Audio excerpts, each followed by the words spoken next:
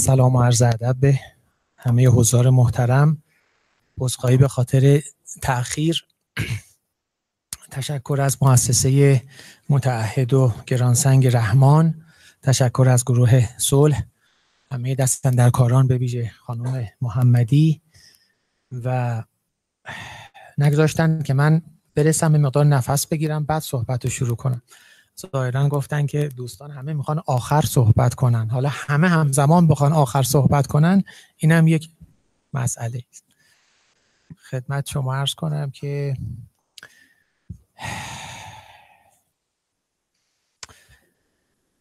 من تقریبا اواسط صحبت آقای دکتر مدنی رسیدم و جهتگیری صحبت ایشون رو که جنبه حقوقی داشت رو از یک جهت خوشحال شدم که یک حلقه مفقوده‌ای وجود داشت در صحبت‌های ما، شخص حقوقدانی نبود. ایشون اون بحث رو کامل کردند و صحبت‌های من هم به طبع از موضع کسی است که سعی میکنه جامعه شناسی بکنه و احتمالاً نگاه‌هایی که هست از سه زاویه جامعه شناسی، اقتصاد و علوم سیاسی، شاید بعضی از تحلیل ها هم پوشانی داشته باشه، بعضی از تحلیل ها معارض هم دیگه باشه. من این رو ابتدا خدمتتون عرض میکنم که نگاه من یک نگاه کارکردگرایانه هست. یعنی اگر هر قدمی برمیدارم توی تحلیل، هر مفهومی رو مطرح میکنم و نهایتا هر نتیجه‌ای میگیرم، بر اساس نگاه کارکردگرایانه هست و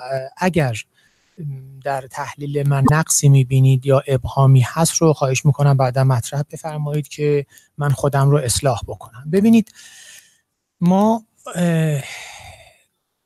در شرایط فعلی در وضعیت خوبی به سر نمیبریم. همه شما بهتر از من آمار رو میدونید، تجربه زیستتون هست و اگر بعضی موارد گفته میشه فقط میخوایم مرور بکنیم برای اینکه آرام آرام به اون ذهنیتی که من دارم شاید بهتر همه با هم نزدیک بشیم و الا چیزی نیست که من بخوام ابتدا به ساکن عرض بکنم و شما بخواید اینجا آگاه بشید ازش. بنابراین مرور هست و بسیاری از شما عزیزان چهره‌ها مشخصه که جزو اساتید من هستید.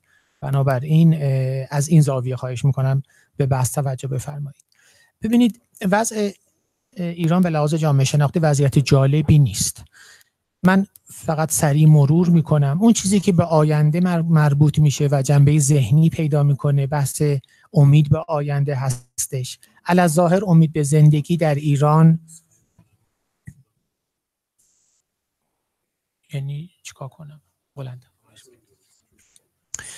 وضعیت امید به زندگی در ایران که متوسط عمر هستش، در ایران اگر 72 سال قید میشه و از میانگین جهانی که 68 سال هست 4 سال بیشتر هستش، علاظاهر نشون میده که امید به زندگی از رقم خوبی برخورداره. توجه داشته باشید که این جنبه متریال داره، به بهداشت مربوط میشه و چیزی نیست که اون جنبه معنایی و مفهومی رو در دل خودش در اصل به دنبال داشته باشه.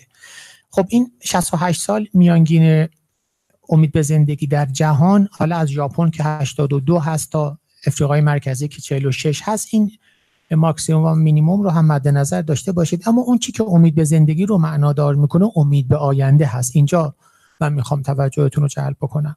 امید به آینده جنبه معنایی و مفهومی هست و این مهمه که خودش عمدتاً 4 مؤلفه رو داره که رضایت از زندگی و وضعیت عمومی در جامعه، احساس محرومیت نسبی و احساس بی‌قدرتی، چیزهایی است که امید به آینده رو به شدت در بین ایرانیان کاهش داده و ما در اینجا با یک حالا شبه بحرانی مواجه هستیم، حالا اگر نخوام به سهولت از کلمه بحران استفاده بکنم. بنابراین خواستم امید به زندگی و امید به آینده تفاوتش عرض کرده باشم و بگم که ما در نگاه اجتماعی به امید به آینده توجه خاصی باید داشته باشیم.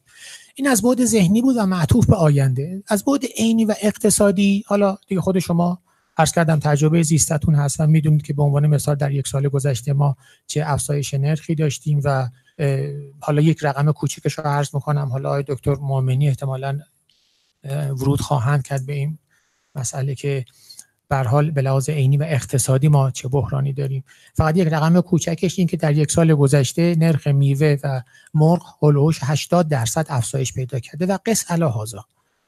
به لحاظ اجتماعی باز وضعیت جامعه ما خب یک چیزی که بسیار مهمه در هر جامعه نهاد آموزشی است، آموزش و پرورش. حالا به عنوان اینکه بیسی هست و نیروهای کاری شاغل در آینده از نهاد آموزش و پرورشه که شروع میشه تعلیم و تربیت و آموزششون و ایجاد انگیزه که درشون هست. در اونجا شما ببینید در ایران ما 0.5% تولید ناخالص ملی رو اختصاص دادیم به آموزش و پرورش، حالا که در سال 56 این 6% بود، یعنی 12 برابر. و حالا سال 56 تا الان که چیز حدود 40 سال سپری شده، نظام آموزشی که پیچیده تر شده، هزینه برتر شده، اینها رو هم حالا بهش اضافه بکنید، این 12%، این یک 12 شدن معنای خاصی میتونه پیدا بکنه. و باز در مورد آموزش پرورش عرض بکنم که در بودجه سال 97 ما 2 میلیون تومان برای هر دانش آموز در نظر گرفتیم، ولی در قبالش 9 برابر این، یعنی 18 میلیون تومان برای هر زندانی در نظر گرفته شده که اون هم وضع زندان‌های ماست که خودتون بهتر میدونید که در اصل از ارتکاب مجدد جرم جلوگیری نمیشه، وضعیت نابسامانی که در زندان‌ها هست. فقط رقم‌ها رو دارم میگم که اوضاع احوال اجتماعی رو در قالب آمار و ارقام و حالا سعی کنم کمتر کلی‌گویی کرده باشم. من از این موضوع که بگذرم، یک مفهوم کلیدی من هست، عمده‌ای که امروز میخوام بهش اشاره بکنم، بی‌تفاوتی اجتماعی، سوشال اپاتی. ببینید، چون که بحث صلح هست، یعنی عنوان نشست ما اعتصابات، اعتراضات و صلح هست، من میخوام نهایتاً این بی‌تفاوتی اجتماعی رو ارتباطش بدم با مقوله صلح. و صلح هم که 2 جنبه اصلی داره، صلح با درون و صلح با بیرون. مقدمتاً و اصالتاً صلح با درون، جنبه آغازین و نخست، چجور ارتباط پیدا میکنه با این بحث بی‌تفاوتی اجتماعی که در حال بحرانزاست. ببینید، بی‌تفاوتی اجتماعی، حالا تعریف کلیشی که دیده روزنبرگ عرض میکنم، پدیده اجتماعی که در اون افراد جامعه نسبت به محیط اطرافشون دل سرد میشن و از اون به نحوی کناره میگیرن. یه سوشال ایزولیشن طبیعتاً پیامد بی‌تفاوتی اجتماعی است. این بی‌تفاوتی اجتماعی 5 تا مؤلفه اصلی داره. من فقط گذرا میگم، رو هر کدومش اگه بخوایم صحبت بکنیم دیگه مباحث عدیده‌ای هست و هر کدوم شاخص‌هایی داره و هر کدوم عنوان یک بحث مستقلیه. فقط همین رو می‌خوام عرض بکنم که حالا از من به عنوان یک فرد کوچک در حوزه جامعه شناسی که اولوش 50-60 تا پایان نامه چه میدونم عمدتاً کارشناسی ارشد رو و شاید مختصری دکتری رو راهنمایی کرده بپذیرید. حالا میتونید من رو به چالش بکشید که اگر ادعایی کردم باز در خدمتتون باشم، ولی اینو از این جهت عرض کردم که اگه من گذرا میگم از این زاویه بشنوید که بالاخره فردی که یه اندک تأملی روی مسائل اجتماعی در این حد داشته. ببینید، بی‌تفاوتی اجتماعی عمدتاً 5 مؤلفه‌ای که براش قید میشه. یکی احساس بی‌قدرتی است. حالا همه اینها رو شما به عنوان نمونه از کل جامعه ما که اینجا حضور دارید، تک تک اینها رو در خودتون مرور کنید. ببینید شما که جزء برجستگان هستید، نخبگان هستید، بزرگان هستید، تحصیل کرده هستید و جزء افراد متعهد هستید که امروز اینجا تشریف آوردید، در خودتون ببینید چقدر هر کدوم از اینها رو احساس میکنید و در بین اطرافیانتون که باشون مرتبط هستید. احساس بی‌قدرتی مؤلفه نخست. دومی، نومیدی نسبت به آینده، همون امید به آینده که قبلا عرض کردم، این که دلسردی هست، انفعال هست، خوشبینی نیست. بعد مؤلفه سوم، حساب هزینه فایده به نفع زندگی شخصی است در مواقع اضطراری و کم توجهی به هم نوعان. چهارم، حالا این مورد سوم رو شما تو قضایای اخیر، این داستان که اتفاق افتاد از افزایش نرخ دلار در اثر تهدید به تحریم، هنوز تحریم ها شروع نشده، تهدید به تحریم و این حساب هزینه فایده و اینکه عنوان میشد در بعضی از خونه ها موجودی و دارایی که جمع شده طلا دلار بیش از موجودی بعضی از شعب بانک ها هست. اینها رو دیگه خود شما حالا بهتر میدونید، عرض میکنم تجربه زیسته پیرامون هممون هستش. مورد سوم، حساب هزینه فایده به نفع زندگی شخصی. چهارم، درگیر نشدن در فعالیت‌های مدنی است. حالا از بحث مشارکت در احزاب، اینکه در حوزه مثلا رسانه‌ها و ارتباطات یه نوع مشارکت، این که شما اصلا حساس باشید نسبت به اون چیزی که در روزنامه‌ها نوشته میشه. حالا به اصطلاح تیراژ روزنامه‌ها رو مد نظر داشته باشید، روزنامه‌های مطرح با 10,000 20,000 30,000 و چقدر حالا برگشت داشتن‌هاش، اینها رو دیگه شاخص‌های ریزش بگذاریم.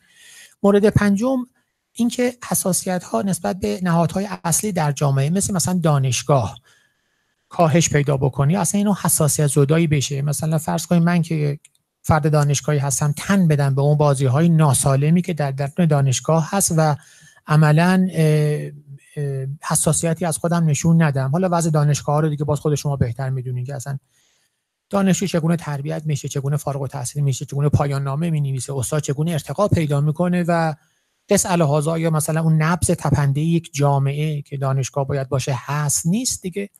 شما بهتر از من آمارها رو میدونید. این بی‌تفاوتی اجتماعی با این 5 مؤلفه رو در نظر داشته باشید. حالا باز شاخص‌هایی که دارم ریز میکنم، آروم آروم از مؤلفه به سطح شاخص دارم حرکت میکنم. شاخص‌هایی که باز میتونیم به عنوان تکمله بحث مطرح بکنیم، این که فرض کنین آدما تکه کلامشون این باشه که مثلا دنبال زندگی خودت باش. حالا زندگی خودت باش جنبه اجتماعی توی حوزه روانشناسی هم که متاسفانه حالا روانشناسی البته خیلی سطحی و دم دستی که اشاره میشه که مثلا دنبال علایقت باش در زندگی، این چیز کلی نشدنی که رو هوای چیزی گفته میشه. البته در خود علم روانشناسی هم این شعارها الان به چالش کشیده شده، ولی این که تأکید به علایق و حالا در نگاه کلی‌تر اون که عرض کردم که دنبال زندگی خودت باش، یا اینکه ما نگاه‌های غیر حساس به پیرامونمون داریم، اون جایی که آسیبزاست. فرضاً کارتون خواب‌ها رو می‌بینیم با چشم غیر مسلح، معتادان رو می‌بینیم در خیابان با چشم غیر مسلح، کودکان کار رو می‌بینیم، فقر رو می‌بینیم و به راحتی از کنارش عبور می‌کنیم. مثلا نهایتاً دیگه حالا خیلی بخوایم خدا هم خوشش بیاد یه ثوابی هم برامون نوشته باشه، مثلا بگیم که انشالله خدا کمک بکنه، یا مثلا عجب یا آهی و افسوسی و مثلا فکر کنیم که ایفای نقش کردیم و ردشیم بریم. یا شاخص سوم رفتارهای خشونتبار. حالا مثال کوچک رانندگی که خود شما میدونید وقتی قید میشه در هر 22 دقیقه یک نفر در ایران از دنیا میره و 21 برابر این آمار مجروحین ناشی از تصادفاته. خب این رفتارهای خشونتباری که همه ما در کف خیابان شاهدش هستیم و میبینیم نسبت به خودمون اصلا چه تعرضی میشه، حالا یا با بوق زدن یا با سبقت‌های غیر مجازه و قص الهازا هر آن چیزی که من مثال میزنم. حالا شما از یک مورد که رفتار رانندگی هست، شما میتونید حتی در سطح کلان رفتار سیاسی رو هم حدس بزنید. یعنی اگر شما توی یک جامعه به نوع رانندگی افراد دقت بکنید، میتونید این رو تعمیم بدید حتی به رفتار سیاستمدارانشون. یعنی مسئله کوچکی نیستش رفتار رانندگی. بعد افزایش خودخواهی ها و کنش های سوداگرانه فردی که مثالش رو زدم، خرید دلار و طلا و اینها، و اینکه شما در یک جامعه بی‌تفاوتی اجتماعی اونجا شرایط آنومیک وقتی زیاد میشه، وقتی عناوین مجرمانه هم زیاد میشه، ما بیش از 200 عنوان مجرمانه در کشورمون داریم. هر اتفاقی میفته، هر کجا با بنبست مواجه میشن یا عنوان مجرمانه‌ای در نظام حقوقی به اصطلاح تعریف میشه و بر اساس اون یه خطکش ناقص و نصف نیمه و غیر استاندارد دست قاضی داده میشه و بر اساس یقه افراد گرفته میشه، بعدش هم زندان. پس این افزایش تعداد زندانیان و زندانی بی اثری که در ابتدا عرض کردم، این هم ناشی از شرایط آنومیک برمیگرده باز به همون داستانی بی تفاوتی اجتماعی که عرض کردم. خب حالا من یک چیزی میخوام بگم، ممکنه تند باشه ولی اجازه بدید این رو بگم. ببینید در چنین حالتی یکی از نشونه‌های جامعه‌ای که به سمت بی‌تفاوتی اجتماعی سوق پیدا میکنه اینه که من اسمش رو گذاشتم سوق یافتن جامعه به سوی حقیقت حیوانی. سوق یافتن جامعه به سوی حقیقت حیوانی. حالا چرا از کلمه حقیقت استفاده کردم و چرا حیوانی؟ دلیل خودم رو دارم. و این بدترین حالت، یعنی سقوط اجتماعی در همینه. حالا همون مواردی که قبلا گفتم، خودخواهی ها و همه اونها رو جمع بکنید، این حقیقت حیوانی، اون داستانی که انسان قرار بود مثلا عزت و کرامت داشته باشه و بعد این حیوان ناطق تبدیل میشه به بخشی از اون کل که حیوان ناطقیت به کنار میره و عملا اون حیوانیته که تشدید میشه. حالا این قانونگریزی، ما یه تحقیقی در خوزستان داشتیم که حتی دانشجو دکتری بودش که در خوزستان آمار قانونگریزی، خب یکی از این که عرض میکنم سوق پیدا کردن به سمت حقیقت حیوانی، این رام نشدن دیگه، قانونگریزی دیگه، دوری از تمدن دیگه. حالا ما باید با واژه‌ها مفاهیمی که تو جامعه شناسی و زندگی روزمره باهاش دست به گریبانی این حقیقت حیوانی رو تعریف بکنیم. قانونگریزی عجیب بود در خوزستان، حالا به عنوان یکی از، در تهران قطعا آمارش بیشتر خواهد بود چون که نظام بوروکراتیک پیچیده تر هست و اینجا اون حالا ممکنه برسم اگه فرصت بشه که از آقای امیدوار خواهش میکنم 5 دقیقه مونده بود به من بگم. یعنی به این سرعت یک رو گذشت. بله، حالا من عرض کردم دیگه تنده، قبل از اینکه شما بفرمایید من گفتم تنده که شما اون رو بفرمایید، قطعا حدس میزدم که این رو بگید. من 5 دقیقه فرصت دارم، از مؤلفه ها بازگذر میکنم. اما صلح با درون، ببینید جامعه‌ای که به تفاوتی اجتماعی برسه پدیده صلح با درون اتفاق نمیفته و اگه صلح با درون اتفاق نیفته به طریق اولا صلح با بیرون سالبه به انتفاع موضوعه. در این تردید نکنید. صلح با درون چه ویژگی هایی داره؟ اینکه فرد به آرامش درونی برسه، اینکه خودخواهیش به حداقل برسه، اینکه کانون توجهش به سوی حالتهای خوب باشه، در زمان حال زندگی بکنه، اندوه و ترس نسبت به آینده نداشته باشه، نسبت به جایگاه خودش در هستی یک تعریفی داشته باشه و شناختی داشته باشه و دیگران رو هم دوست بداره. ببینید تمام این 5 مؤلفه رو با اون مواردی که در گذشته نسبت به در مورد تعریف بی‌تفاوتی اجتماعی عرض کردم اینا رو یک به یک تطبیق بدید. ببینید این تقریبا در هر 5 مورد شما با موانع جدی مواجه هستید برای رسیدن به صلح با درون، از جمله همون شناخت جایگاه خود در هستی. این خود همون داستان هویته، یعنی بحران هویتی که ما در جامعهمون باش مواجه هستیم، حالا چه هویت محلی است، چه هویت ملی است، چه هویت حالا دینی است حتی. یعنی بحران هویت دینی مطلبی بود که من هفته گذشته روزنامه ایران، البته با هولوش حذف 40-50% مطلب اونجا سلام علیکم حالتون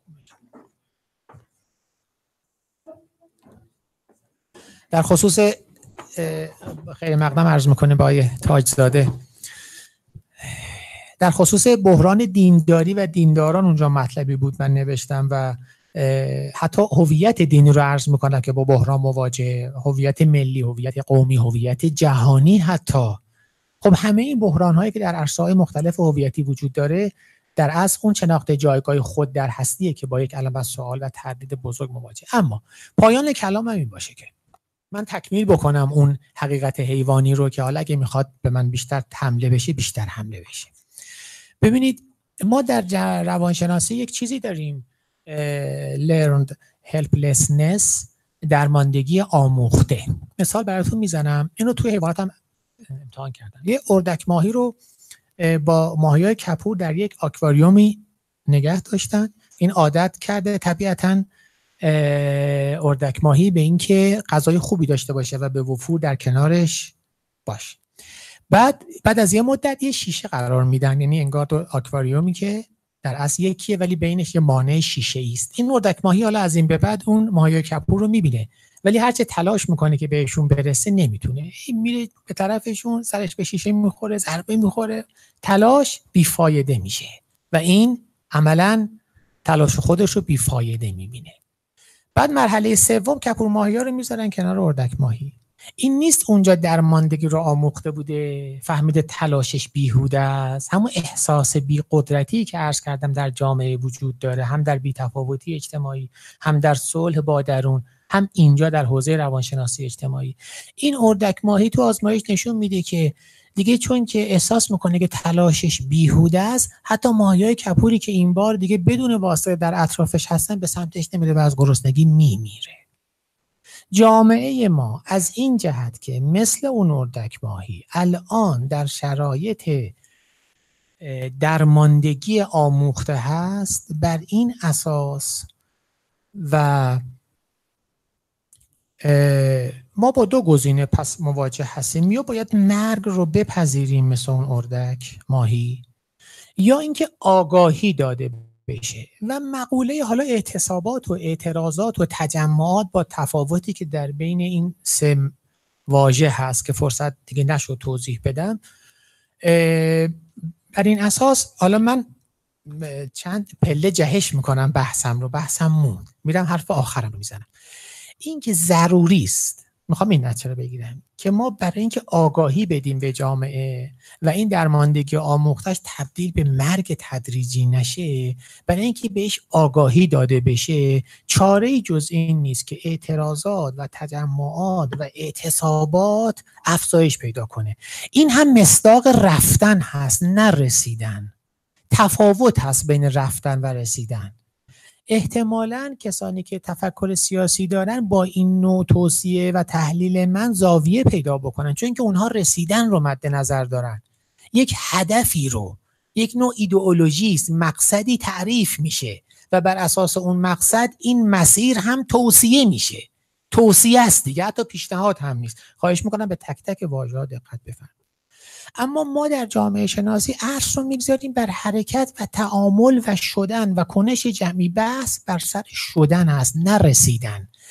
بعد از شدن، بعد از حرکت، بعد از تعامل، در این دنیای قرن 21 که عقلانیت حاکم هست و از نگاه من عوام ما بیش از نخبگان جامعه ما در خیلی جاها میفهمن به دلایل متعددی که اگر لازم شد عرض میکنم، اون شدن خودش به یک نقطه مطلوب اتوماتیک خواهد رسید. بنابراین سیاسیون ما رو خیلی نترسونن از اینکه اگر این حرکت شود این میشود، تعارض قومی اونجا نهفته است، اون اونجا نهفته است، همش ما رو بترسونن، حداقل بلا جامعه شناختی.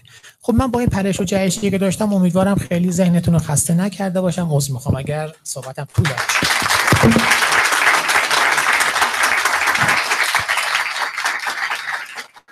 کنم. من 2 تا سوال دارم، یکی متعلق از آقای بخارایی دارم. آقای دکتر بخارایی، واقعا به حالا اون تحلیلی که شما دادید، سطح اعتراضات به اندازه سطح نگرانی ها اصلا هست؟ فکر نمی کنید سطح نگرانی ها خیلی خیلی بیشتر از سطح اعتراضاته؟ شیوه ها و متدهای اعتراض چه نظری دارین؟ خب این سبک اعتراض که جواب نمیده، به قول آقای تاجزاده ثمردهی نداره. به هر حال اگر که اعتراض ضرورت داره و حق ما هست چی کار باید کرد؟ خیلی ممنون.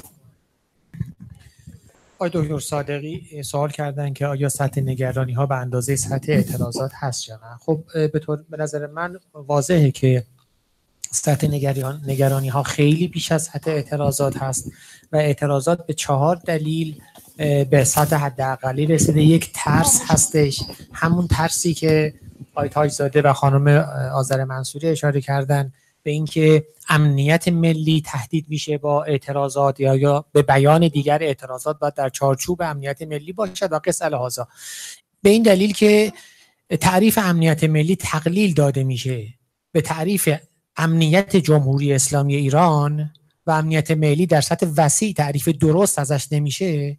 در این محدود شدن فضای تعریفی بسیاری از کسانی که احساس نگرانی میکنند به خاطر ترسی که از برچسب‌ها و برخوردهای شدیدی که ممکن نسبت بهشون اتفاق بیفته به تبع نگرانی‌ها رو در خودشون نگه می‌دارن و بروز نمیدن. 1. 2 اینکه خیلی ها باز احساس نگرانی میکنن اما به واسطه ارتباط ایدئولوژیک و ذهنی و دینی که با حاکمیت دارن، همون بحث که مارکس مطرح میکنه دین تریاک اجتماعی، به این اعتبار نگرانی ها رو در خودشون نگه میدارن و بروز نمیدن. 3. بحث بی‌تفاوتی اجتماعی است که من محور صحبتم بود که خیلی‌ها به یک مرحله بی‌تفاوتی اجتماعی رسیدن و در ضمن که نگرانی دارن ولی چون که احساس بی‌قدرتی میکنند فعلا فقط ناظر و شاهد هستند، مثل اینکه صحنه درگیری 2 گلادیاتور که مثلا ایران و امریکا ببینن چه اتفاقی میفته از دور نگاه میکنن. 4. دسته 4می که نگرانی‌ها رو نگرانی دارند و اعتراض نمی‌کنند در اصل تصمیم میگیرن که مهاجرت بکنن برن و چیز حدود 7-8 میلیون ایرانی که الان آواره هستن در دنیا و دل در اینجا دارند و جسمشون جای دیگری است. اینها هم به اصطلاح شاهد مثال من هستم برای مورد چهارم.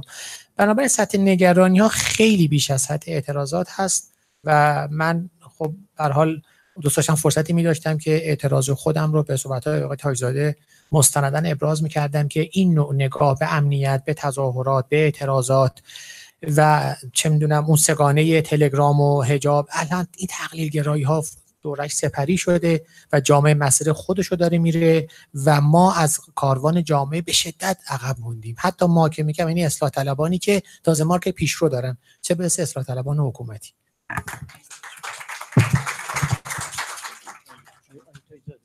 همه شما رو به خداوند بزرگ می‌سپارم.